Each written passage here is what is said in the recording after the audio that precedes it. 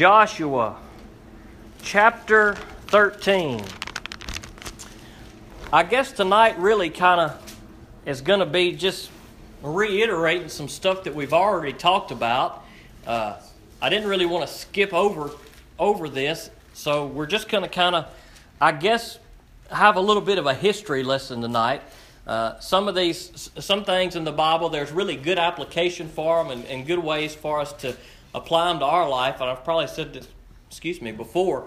And some stuff is it's good historically, and maybe there's application that you'll notice, things that the Holy Spirit will reveal to you that I don't notice. But we're going to look at Joshua chapter 13, starting in verse 1, and we're just going to read through the first few verses of it down to verse 7, and we'll just kind of talk some more about the nation of Israel, Joshua, and as he leads them into this promised land.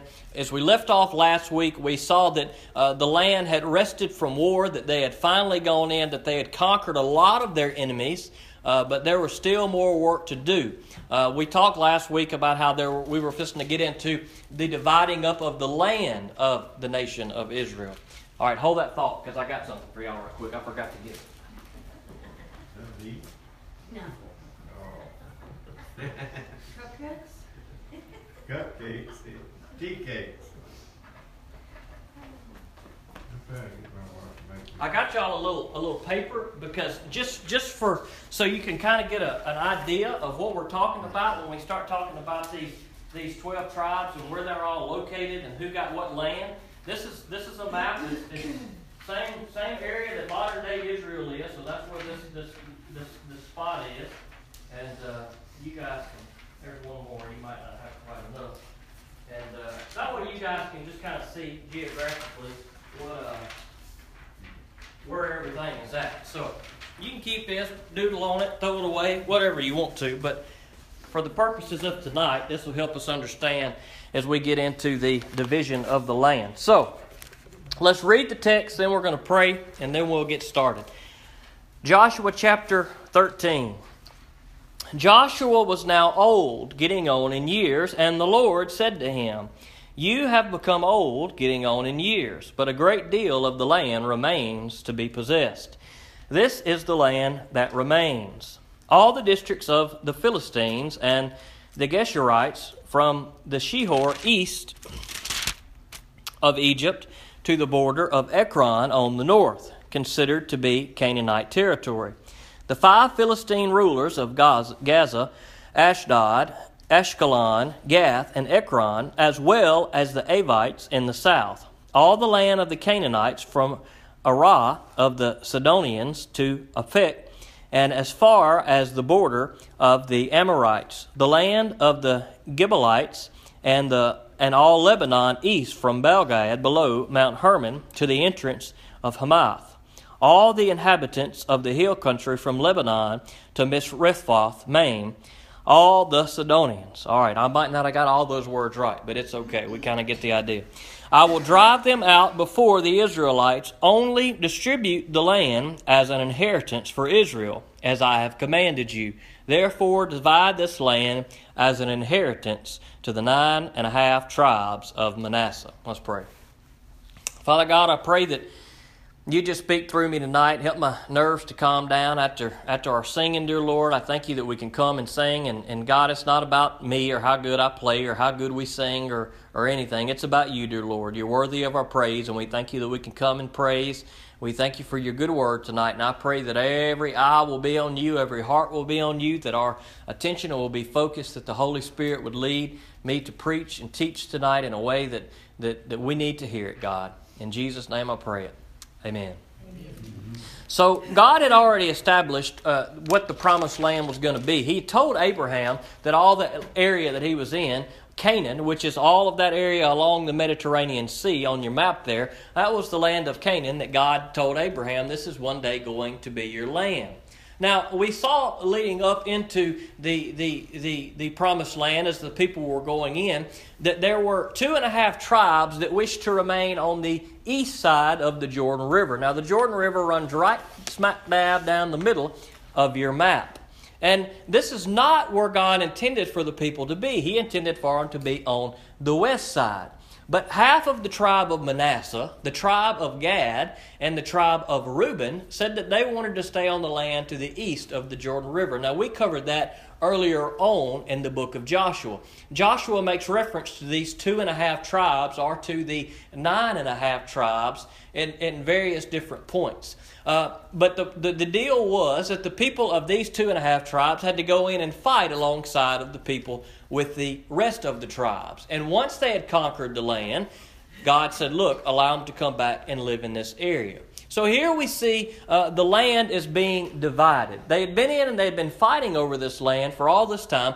Joshua had grown old, and before Joshua died, it came the task of dividing up the land. Now this was an exciting time because the people of Israel had not had a land to call their own up until this point. They had gone through all these battles. Joshua now had the task, after leading him into battle, of dividing up the land to who was going to get what. Now, these names you see on here are the 12 tribes of Israel that we see in the Old Testament. Now, I'll give you a few things to keep note of, and that is, Joseph had 2 sons, Ephraim and Manasseh. Joseph was one of the original 12 sons of Israel, but Israel, before he died, blessed Manasseh and Ephraim as opposed to blessing Joseph. And so they took Joseph's place. That leaves us with 13 tribes. But if you read the Old Testament, you will see that the tribe of Levi did not get an allotment of land. There is no allotment of land here in the Promised Land as Joshua is getting ready to give it out. The tribe of Levi is not going to get any of that land. It's not that they were left out or forgotten. God said the tribe of Levi is going to be the priestly tribe, and they are going to have cities and places throughout the rest of the land. So the Levites were going to have special places. They were going to have special lands to raise their flocks and all those things, but they didn't have a specific particular land to call their own. So here in the text we see the beginning of this division of the land. This division of the land that the people of Israel had looked forward to for quite some time. And Joshua is now about to give them this land. And that is what we're going to see over the next few chapters in Joshua. Now, I don't know how much detail we're really going to dig in. Just for time's sake, we probably won't dig in too deep. We'll probably kind of cut pretty close to the end of Joshua, maybe covering a couple things here and there. But the bulk of the next few chapters of Joshua discuss this handing out of the land as to who gets what and who gets where. You also are going to see, if you read on in the book of Joshua, which I encourage you to do, that there's going to be a little squabble between the 2.5 tribes and the 9.5 tribes that remain. One thing that I think is super important for us to recognize in these verses that we look at tonight, and that is the last couple of verses that we look at. And there's one word that we see, depending on your translation, but it's probably in yours too. We see it a couple times, and that is the word inheritance. From Joshua chapter 13, I think, to about 21, depending on your translation, the word inheritance is mentioned 50 times, give or take a few. So this was a big deal. It's not that this land was forcibly taken by Israel just because they saw it and they said that they wanted it and they just took it. But rather, it was something that was already given to them by God. That is, it was their inheritance. It was already belonging to them, even though they weren't already there. And so they were merely going in to take what they already had. Now, I don't know if this phase of the process was easier for Joshua or was harder for Joshua. You would think that going in to fight a battle amongst all these enemies was probably pretty tough on Joshua, but I can only imagine what it must have been like. You probably had this group saying, we want this land, this group saying, we want this land. Now, I don't know if that was the case or not. It says in the Bible that they cast lots to see who was going to get what land. So I don't know if that was a big deal. I don't know if everything went smoothly or not. What I do know is that the text says that this land is an inheritance. It says, therefore, divide the land as an inheritance to the 9 tribes and half tribe of Manasseh. That is the promised land, because the other 2.5 tribes got the land to the east of the Jordan. And I think that there are some similarities between what we've seen here with Moses and Joshua and with Jesus Christ. We've talked about how Joshua was kind of a foreshadowing of Jesus Christ. I think we see a lot of similarities. In the New Testament, we see references between Adam and between Jesus. That is, Adam was the one who came and sinned and made things difficult for us. But that is, Jesus is the one who came and did what God desired to lead us into our promised land. That is, an eternity with Him. I think that you see some similarities, even though I don't know that the Bible ever makes these similarities. I think it's natural for us to think these, or at least for me, to come to this conclusion, is we see Moses kind of in the same way. That is, Moses was able to lead them close, but because of sinfulness, he was not able to go in and lead the people all the way into the promised land. And just like Adam failed originally, so Moses was unable to lead the people in. And just as Joshua was able to lead the people in, so Jesus is able to accomplish what Adam couldn't. Joshua is able to accomplish what Moses couldn't. And so it's pointing us forward to Jesus. It's pointing us forward to what we have to look forward to. God had promised the people what was going to be theirs, what they could have, and they finally got it because God is true to His Word. And that should be an encouragement to us because God also promises that He prepares a place for us. If you want to turn to John chapter 14, you can.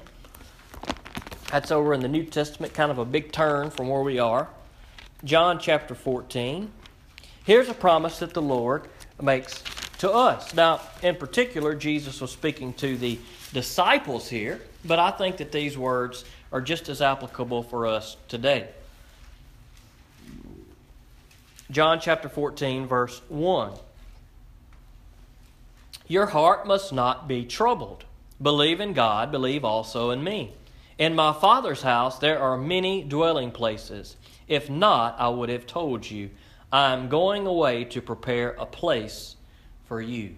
Now that's a good word of comfort. We hear those words a lot at funerals. Why? Because that's a good reminder that God has not left us here to suffer forever, but that when we leave this earth, that God has prepared a better place for us. He starts off saying, your heart must not be troubled. And this verse ends saying, look, I am going away to prepare a place for you, and if I go away and prepare a place for you, I will come back and receive you to myself, so that where I am, you may be also. Now that's a good promise. And that's kind of similar to what we see with the children of Israel. That is, when God told them to go in and take the land that He had promised them, He said, look, don't let your heart be troubled. The exact words were, be strong and courageous. But in that same attitude, that is that we should not worry about what may be coming our way, but that we should be focused on what God has promised, that He is going to take care of us. And God came through for the children of Israel, and He gave them the place that He promised, the place that He had prepared for them. And so God will come through for you and I, through Jesus Christ, for the place that He is preparing for us. And just as Joshua led the people of Israel into this land and gave them what was already theirs, so Jesus is going to do for us. Because God says, look, when we are His, there is already a place. It's already ours. And the Israelites, this was already theirs. They didn't have it. But one day they finally got it. And for those of us who are in Christ, we don't have everything that God's promised for us today, but one day Jesus is going to lead us to the place that He's promised for us. And it's going to be a wonderful place. Let's pray. God, we thank You tonight for Your words. We thank You for being true to Your promise to Your children Israel and leading them in and giving them the place that You promised to give them. And God, I thank You for promising to give us a place. I thank You for Jesus coming to lead us, to guide us on the right path, to lead us in the right way. And Father God, I thank You for that. And I pray that You be with each one of us as we head out tonight. Keep us safe, keep us warm, help us to have a good week this week. And I ask these things in Jesus' name. Amen.